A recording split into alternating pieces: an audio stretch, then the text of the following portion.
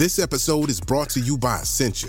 A better you starts with better hydration. Essentia is on a mission to inspire people to do what matters most. Their proprietary ionization process transforms water from any source into ionized alkaline water, providing water that's 99.9% pure with a pH of 9.5 or higher.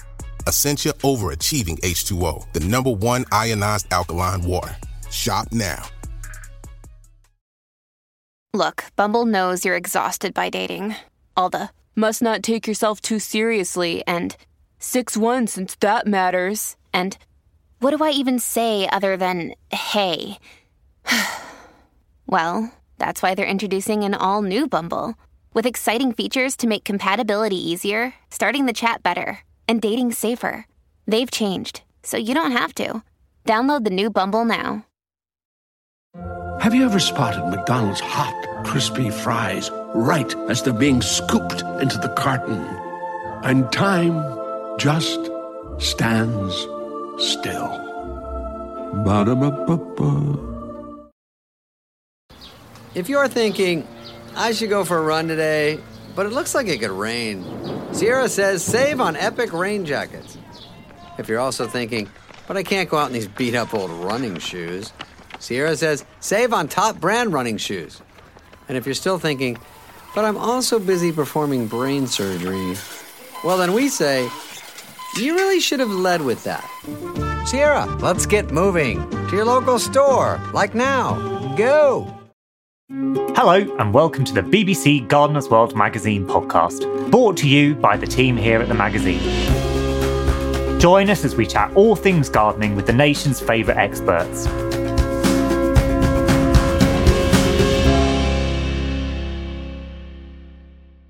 Are you taking the right steps to boost your health and well-being? Could one of the best solutions be found just outside your back door? As the COVID pandemic throws the spotlight on our nation's health, we're investigating what role gardening can play. Hello, I'm Lucy, and welcome to today's episode. And to help uncover the benefits of being an active gardener, who else to ask but Monty Don, a long-time champion of gardening's restorative powers, plus, of course, the nation's head gardener as lead presenter of Gardener's World, and a regular contributor to the pages of our magazine on these very issues. Today, you'll hear from Monty how gardening has helped him through some darker times, and why he's optimistic about the future. But first, I asked him, how does gardening make him feel? Well, that's a very simple and a very complex question, or at least a simple question, a complex answer. Because by and large, I don't think about how it makes me feel. I just feel how I feel, and therefore I don't deconstruct it. So it's the serious answer is, how does gardening change the way I feel? Or how does it stop me feeling certain things? So that if I am in any way under par, either anxious or depressed or just feeling bowed down by the weight of the world, then gardening is above all else, is the thing that removes that, and it is replaced with, I suppose the trendy word would be mindfulness. In other words, a total immersion in the present. And as any gardener knows, that might be wet, it might be cold, it might be boring, it might be repetitive. But the point is, because it's always part of a bigger picture, it puts the whole world in perspective on one level. So if you're weeding a border, you don't necessarily want to do the weeding, the hand weeding, and it's a bit muddy and it's a bit sticky and the rain is starting to come. But you want the border to be weeded, and it's part of a plan.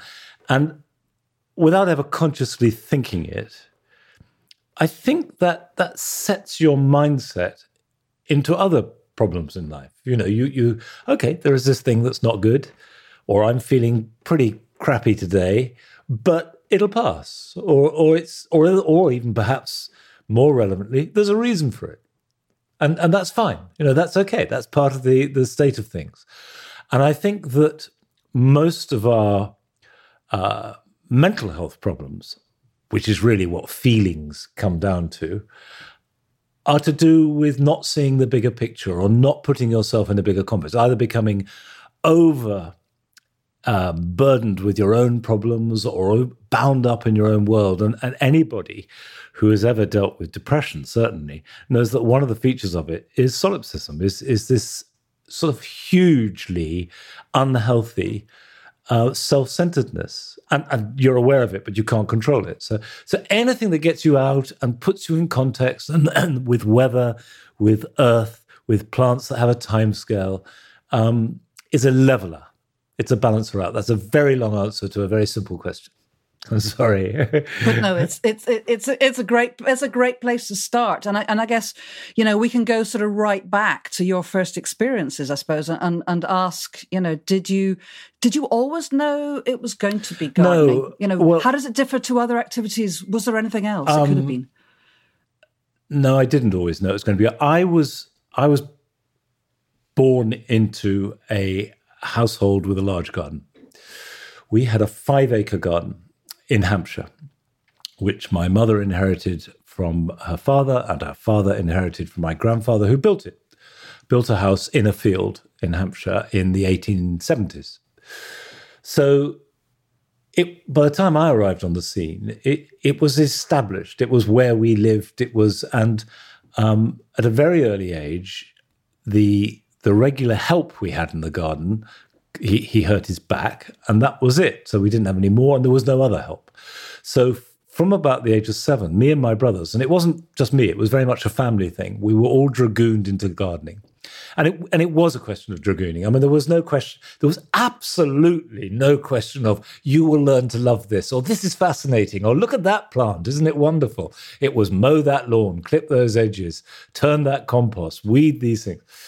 And we did it as part of the household chores. I mean, it was absolutely in line with feeding the chickens, with taking the dogs for a walk, with chopping wood, with doing the washing up, with cleaning the cars, making your bed, all the things that most children experience in some form or other. And I did it in that spirit until I was about 16, 17. But by then, by default, I'd actually learned quite a lot of gardening. I'd done a kind of rather brutal apprenticeship. And it wasn't creative gardening. There was nothing creative about it at all. But for example, I absolutely knew how to run a vegetable garden. I knew how to make compost. I knew what was a weed and what wasn't a weed. I knew how to prune various things. There were the mechanics of gardening and none of the poetry. And this is something I've often written about and talked about. But I had a sort of Damascene moment when I was 17, when I'd been expelled from a couple of schools, and I was sort of a fairly feckless youth, I mean, in a way that in the early 70s, I tried very hard to be. And I came home from my new school, which is a day school, and got home, made a cup of tea, and did what by then was natural, which was go outside to do some gardening, do my bit for the household. And it just happened that March day, I decided to sow some carrots. And we were brought up, it was Hampshire, very chalky soil, very thin chalky soil. And I can remember very clearly preparing the soil. And it was one of those early spring evenings or late afternoons when you just start for the first time in the year to feel some warmth. And you take your jersey off, you roll up your sleeves and you just feel some sunshine on you.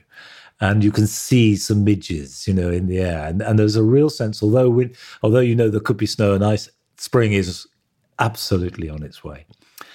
And I remember preparing the ground and drawing a drill and pouring the seed in my hand, and suddenly being overwhelmed by a moment of really what can be described as bliss, in the sense that, I can intellectualize it, because at the time I didn't at all, but it was the absence of desire. It was the complete absence of desire, because I had everything I wanted. In that moment, I had everything I ever wanted. And not just in a sort of colloquial way, literally. I could have died at that moment, and I would have died a happy person, because life was complete. Well, that was pretty unexpected. Came out of the blue. I thought, that's a strange thing. And that night I had a dream where, and as I said, I've often talked about this, I put my hands in the ground and my fingers grew as roots. and, deep, deep, deep, deep into the soil. And I woke up feeling very refreshed and happy and content. And ever since then, I mean, clearly it's a metaphor, but ever since then, by getting my hands in the soil and through the process of nurturing the soil and nurturing plants, I nurture myself. And we can trivialize that by saying it's my happy place, or we can, as I prefer to do, say I found in that moment the absolute sweet spot, the moment of truth. It was the one thing that I mainlined into. Now, it was much more complicated than that, because if this was a novel, I would give up everything. I would have applied to horticultural college and I would have become a gardener and lived happily ever after. It wasn't like that, because back in 1971 or whenever it was, gardening was still a chore. It was still something I did for the household. But there was something in it for me for that. For the first time, I was getting something from it. And that's never gone. Extraordinarily revelatory at such a young age. Yeah. And having had actually relatively a sort of brutal introduction to it. I mean, I know I've read you. I mean, I think it'd be fair to say your mother was quite formidable. She was old school in a very. I mean, and in fact, I met someone the other day, my age, who I grew up with, but sort of hadn't seen for 50 years. And we were talking about our childhood, and he said, "Boy, your parents were something else." And I said, "Well, what do you mean?" He said, "Well, they were famous for being strict and old-fashioned." And we're talking about the late 50s, early 60s, when everybody was strict and old-fashioned. I mean, they were really, truly Victorian. Which, of course, when you're on the receiving, well, I mean, I say receiving end as though it's all bad. There were good things about it. It wasn't devoid of love. It was just strict, really strict. You're unaware of it because that's life. That's everything. Yeah. But it must have shaped your relationship with gardening. So, it's sort of extraordinary that you came out of it relatively young. You're still in your teens and thinking, actually, gardening is something really positive, because you had this very strict formal it was confusing, because we now really encourage young gardeners, or at least I hope we do. I hope anybody listening to this who's sort of under 25 feels that they are wanted and welcome and they are our future. We now sort of, there are people winning gold medals at Chelsea in their 20s and things. Back in 1971, 72, I literally didn't know another human being that was interested in gardening other than my two brothers. Nobody of my age had any interest whatsoever. And also gardening in the media and also in commercially simply wasn't geared to people who didn't have access to gardens or didn't own their own garden. I mean, it was a grown-up activity in every sense of the word. Unless you were a sort of botany geek or something like that, and there was that way in. But I was never that. It was gardening that I liked, growing things. Not. That's how I came to gardening through soil, not through plants. And that was what was unusual about my introduction. But it wasn't really until I met Sarah that I met a kindred spirit who I could even talk to about this. I mean, what it did enable me to do was that through my student years, I worked as a gardener to earn money. So, I went and worked for 6 months in a garden in France. All the time I was at university, every Saturday during term time, there was one garden in particular I used to go and, very ordinary stuff, dig their garden, mow their lawn, cut their hedges. This was not glamorous. This was not working in the Botanic Garden. But I had the confidence to do that. I felt completely comfortable doing that. But it was a solitary pleasure or solitary pursuit. And I feel that possibly, did that change when you met Sarah or at another time? When did it flip for you from being that solitary inner world to maybe something outer? I don't think it ever has. That's the truth. I think that gardening is most important to me as a solitary activity, which said somebody who's on television speaking to millions of people every week. And, I've always said, slightly provocatively, because you know me well enough to know that occasionally I can be like that. You provocative? I am an amateur gardener. And what I mean by that is I am proud and want to preserve my independence from any kind of profession or institution. I garden primarily for myself and my family. Now, meeting Sarah was wonderful because it was a kindred spirit. It was someone who I could speak the same language, and we very quickly we would go and visit gardens together. That was something we did in our 20s. But again, nobody else did. In the 80s, certainly the early 80s, how many 23, 24, 25-year-olds were systematically visiting National Trust gardens? Not many. We never, and if they weren't there the same day as us, I can tell you.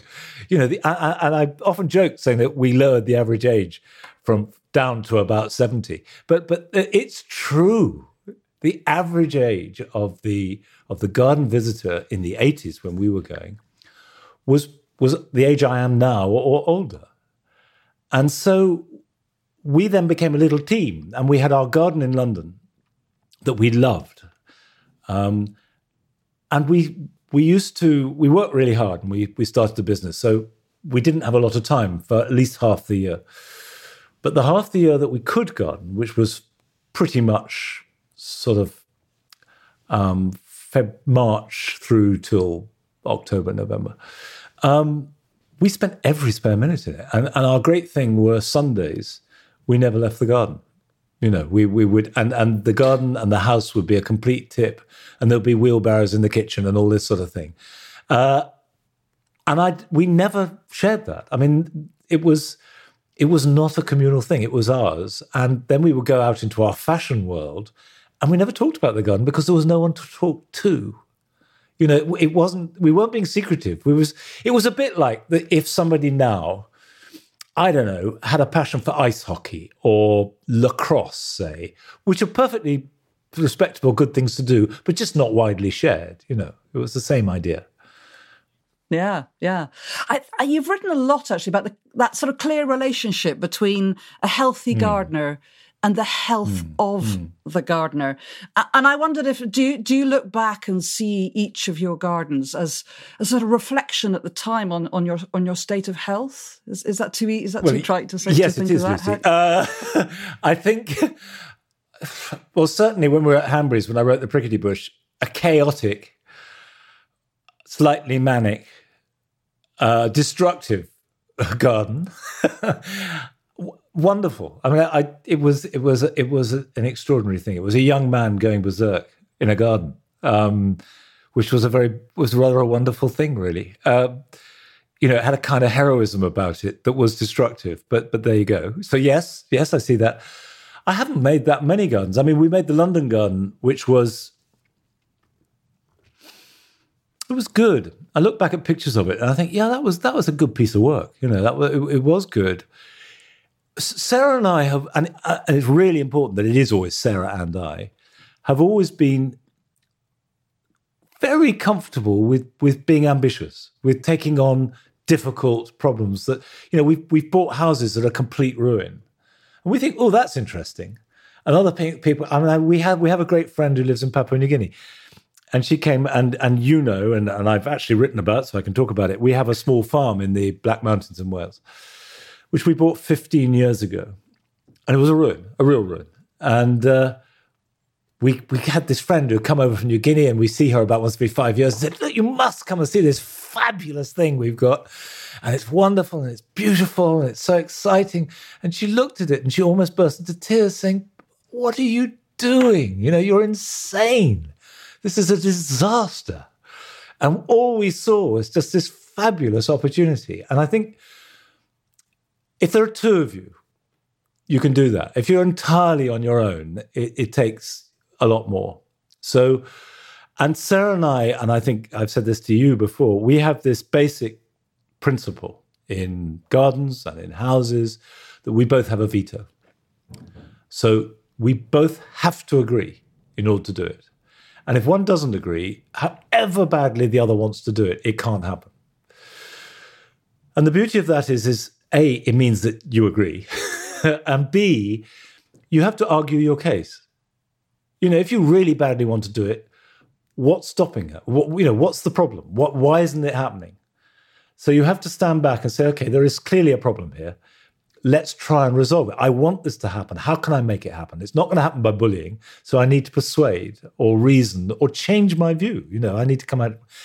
And it's a very good life lesson, actually, that from gardening, because we have this about every plant almost, is if you're negotiating at all, you've got to find out what the other person wants rather than make them have what you want.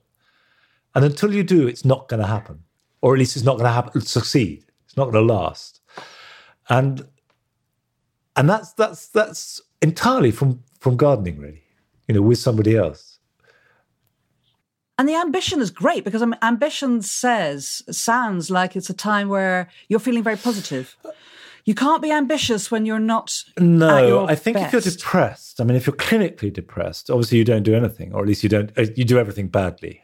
In my case, my form of depression is not sort of catatonically staying in bed for weeks. It's just sort of everything getting worse. It's says he, roaring with laughter. It's just almost literally everything getting worse. Your health, just sort of how you do things, what you do, your relationships.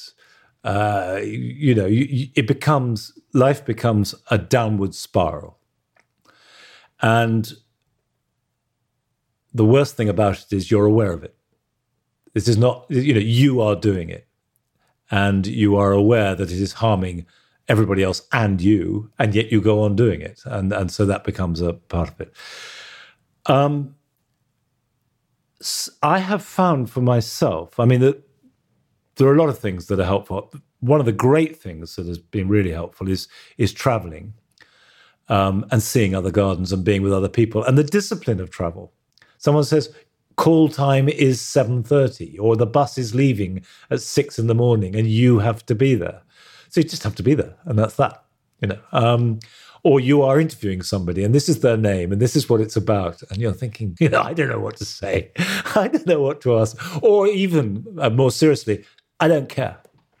I don't care about you. I don't care about your garden. I don't care about television. I don't care about books. I don't care. But you have to pretend to care. And actually pretending to care is quite a good way of really caring. It's cognitive therapy. And for me, getting out into the garden at any level, literally putting my boots on and walking into the garden is a step in the right direction. I've said this before, we have chickens and they're at the end of the garden. On a really grim December day, if you're feeling bad, physically walking to the end of the garden and feeding the chickens and walking back is not much of an achievement, but it's actually quite important, because you've had to go outside, you've had to look after something other than yourself, you've had to do it at a time when they want it, not when it suits you, and you are reconnecting. There is weather and there is light, and it's pretty minimal, but it's something. And it's the same in the garden, And you're bringing in there, one thing I think is so important in terms of our relationship with nature in our gardens, which is the seasons. Yeah. It's constantly changing. I've no idea how life would be. I couldn't imagine life without the seasons that we have, So we're so lucky in this country, I think, that we have that. And that, I think, for you is important, because I know how tough winter is, in particular for you. I am very, very responsive to light on a macro and a micro level. So I love waking up when it's light. I would never have curtains in any bedroom I slept in. I want the light streaming in at dawn. And in winter on a macro level, when it goes, then I certainly go too. And I would very happily decamp sort of the end of October to somewhere where there was sunshine. I don't care about heat. I'm quite happy for it to be cold. But I would much rather have some light, yeah. I find northern skies are tough. But you're here very often, I know. I know. Obviously, there's often a chance to escape, but you are here. So, what is getting you through at that time? I mean, you mentioned feeding the chickens. It's partly to do with this garden. If we have years like last year, it's so wet here and so sort of unconducive to gardening. I mean, there are jobs that have to be done. You know, there are leaves to be collected and plants to be put away, and tulip. One of the things actually, it sounds trivial, but a really important thing that matters to me is all the bulbs and pots, for example. I mean, as you know, I have help in the garden here, and I couldn't possibly do it without help. But I very, very rarely delegate planting. I like to do as much of the planting as I possibly can, which is 90% of it, because it's important to me. It's that old thing of the soil, you know, and tulips in November are really important. And it's what you were talking about, it's season. So it's getting out, doing it. And as you know, we grow a lot of tulips in pots, so there are thousands to be planted up. It takes days and days. And we have to prepare the soil, and you get the grit, and you sieve it, and you leaf mold. There's a palaver involved. And then there's that thing is, okay, now we want to see you grow. So it's November, and it's grey, and there is December, which is going to be even greyer. But it won't be long before those shoots appear, usually about the end of January, early February. And actually, I really get huge pleasure from all our early bulbs, the very early irises we have, that start to appear by mid-January. So for me, once you get to Boxing Day, you get Christmas out the way. And I'm actually not as crude. I like Christmas. I'm very happy with Christmas, but I don't like. I'm unhappy up till Christmas Eve. You know, I really dislike it. It's really bad. But then we have Christmas, and that's family, and I like that, and I like the cooking, and it's lovely. And then on Boxing Day, I sort of felt, okay, right, let's get to grips with you. Let's enough of this. I'm not going to be beaten. I'm not going to be ground down by you lot anymore. It's time to fight back, and that's it. It's still dark at 5 o'clock, and it's still cold and miserable, but there are things to do. And it's really important to me that, I always sow chilies in early January. And if I haven't, I always sow some more sweet peas. And so I'm sowing, and I'm preparing seed compost, and I'm just, things are getting going. Things are starting. And so it's only really those 2 months. I used to find October very difficult, but I seem not to anymore. It seems to be getting better. I think it's because I travel more. I just get away more. I spend a lot of time on my own. I write on my own, this desk. I as I just said, I garden on my own a lot. I take the dogs for a walk on my own. I would say I spend at least half of my waking hours on my own, and the other half to greater extent with the family or whatever. But by far my sort of most social time is on a shoot. And I've had none of that, of course, this year at all. Well, you bring us on to the pandemic, which no one can avoid that this year, but gardening has soared in interest. People have been drawn to it for all sorts of reasons, for health. I mean, health has been a huge driving factor, and I think will continue to be. This uncertainty, obviously, over, our health, our well-being, obesity levels and so on. So gardening is very much is an answer. But, do you think gardening can ever be taken seriously by the medical profession? I think it is beginning to be. I mean, I really do, yeah. The answer is yes, I do. As part of a package, I think that this idea of gardening being the panacea that is going to solve all problems is both untrue and unwise, because that it has to include, it's much more complex than that. But I think that more and more people understand, for both physical and mental well-being, that being outdoors, engaged in looking after other things, which for most people, the best opportunity are plants rather than animals, that has a rhythm of seasons and life, and sharing that in some form, either in some communal activity or with a family, or it could just be food. You could just grow something and then share the end result. It's very nourishing and is really supportive of all kinds of other things that are going on. It makes people feel better about themselves. It gives people more confidence. You see, I think the key to it is it doesn't take a lot to reset the switches. I think one of the problems with A, mental health, and B, modern life, is the switches all get turned the wrong way. It's not like you're shooting down. And if you can just reset them, reset the signals on the track lights, you then set off in the right way. You're actually not very far apart. The two roads don't diverge very widely, except at extremes. But for most people, it's not a huge amount to make a bad situation, A, tolerable, and B, actually okay, all right. And one of the things you learn as you get older, that okay is quite good. Okay is okay. It doesn't have to be perfect.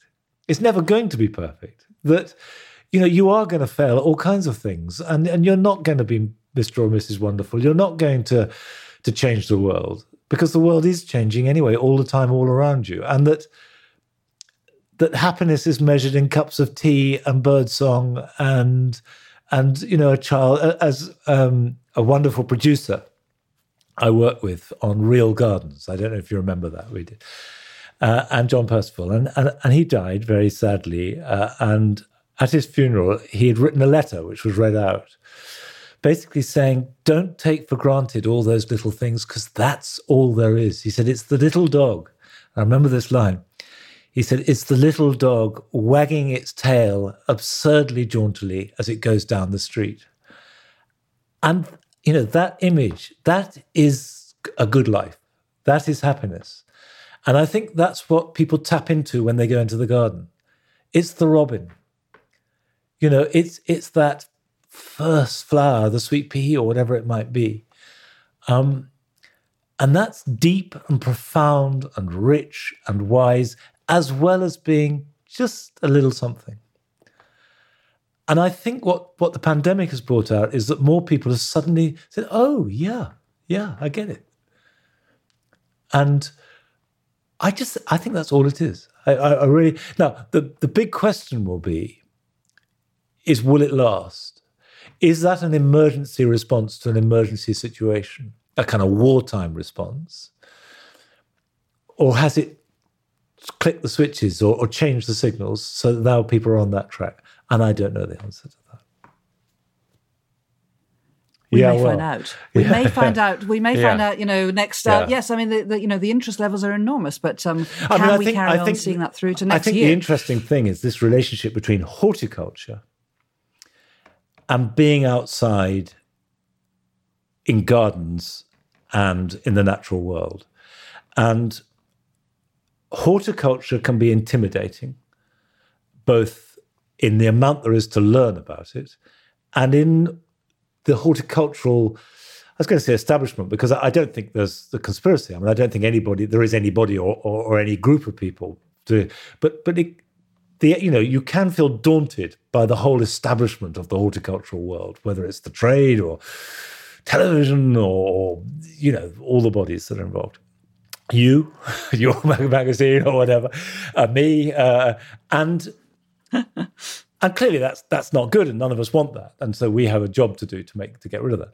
But I think that if the road in is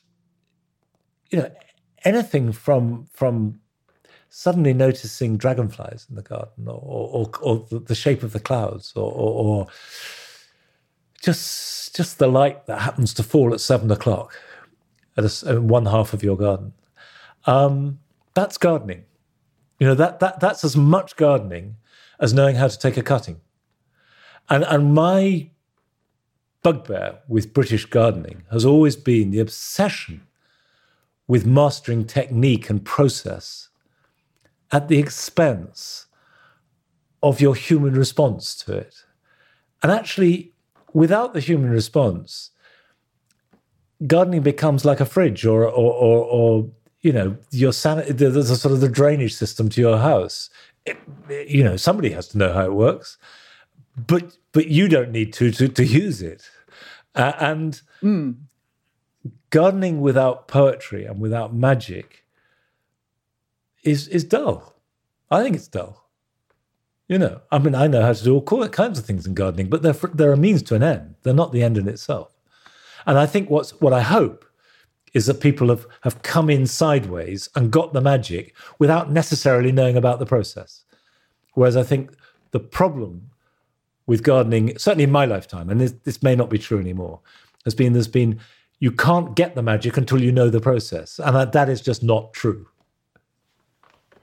I think that is breaking down. You can see it through social media, through Instagram, just those lovely images. Of course, we know there's a lot behind it, but actually people kind of really buy into that. So I think it is easing. I think things are changing. I mean, I guess I just was thinking we would end really about the future. Obviously, you've recently become a grandfather, and with, I'm sure, all the kind of well-being and all the pleasures of that. But, will George, do you think, garden? And actually, more importantly, do you think he'll recognise gardening as being something more than a hobby? When he's old enough to garden, will gardening have attained a different sort of meaning for people, for individuals, and for society? Well, obviously, I don't know. I think that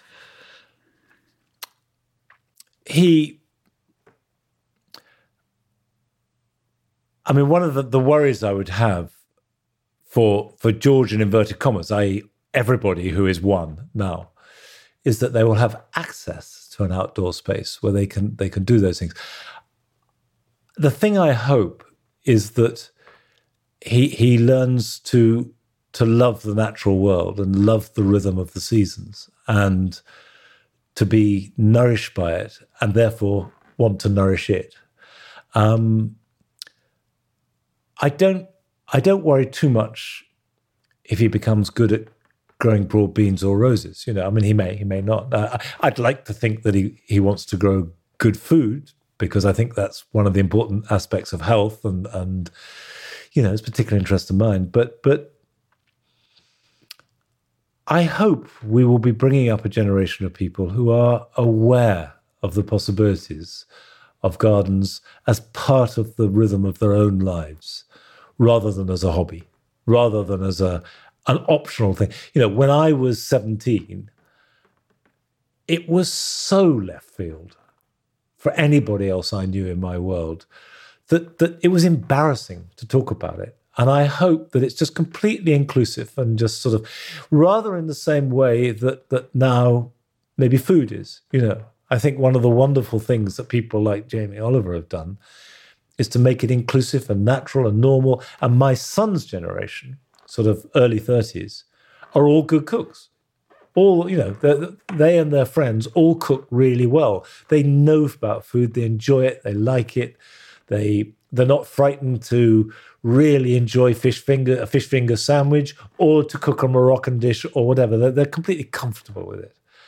And if we can get that with gardens, with the next generation down, then that will be wonderful.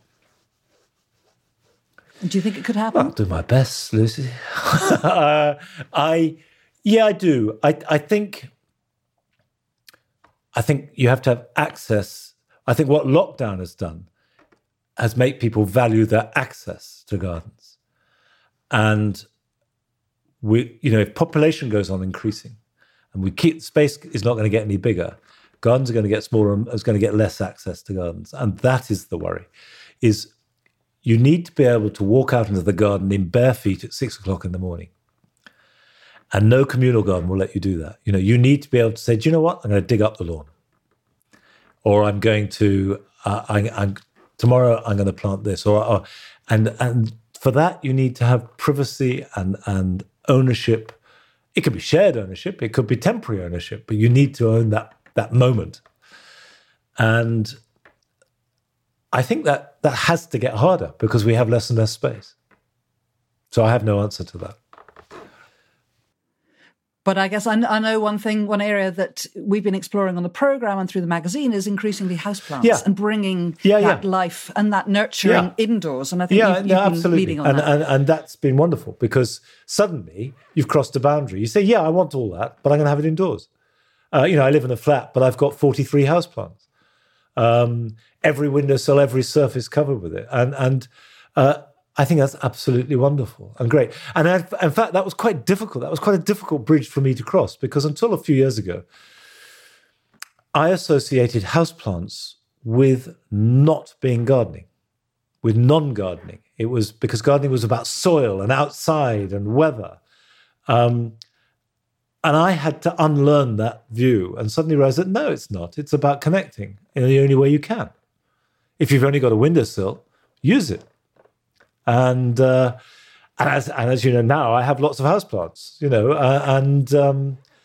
so that's something I've learned and I've picked up on, And we can see from the films coming through, the audience has amazing indoor spaces, whether it's green walls. Well, some of the green walls we've seen have just been extraordinary, and they do. And I think that's also being driven by a younger age group.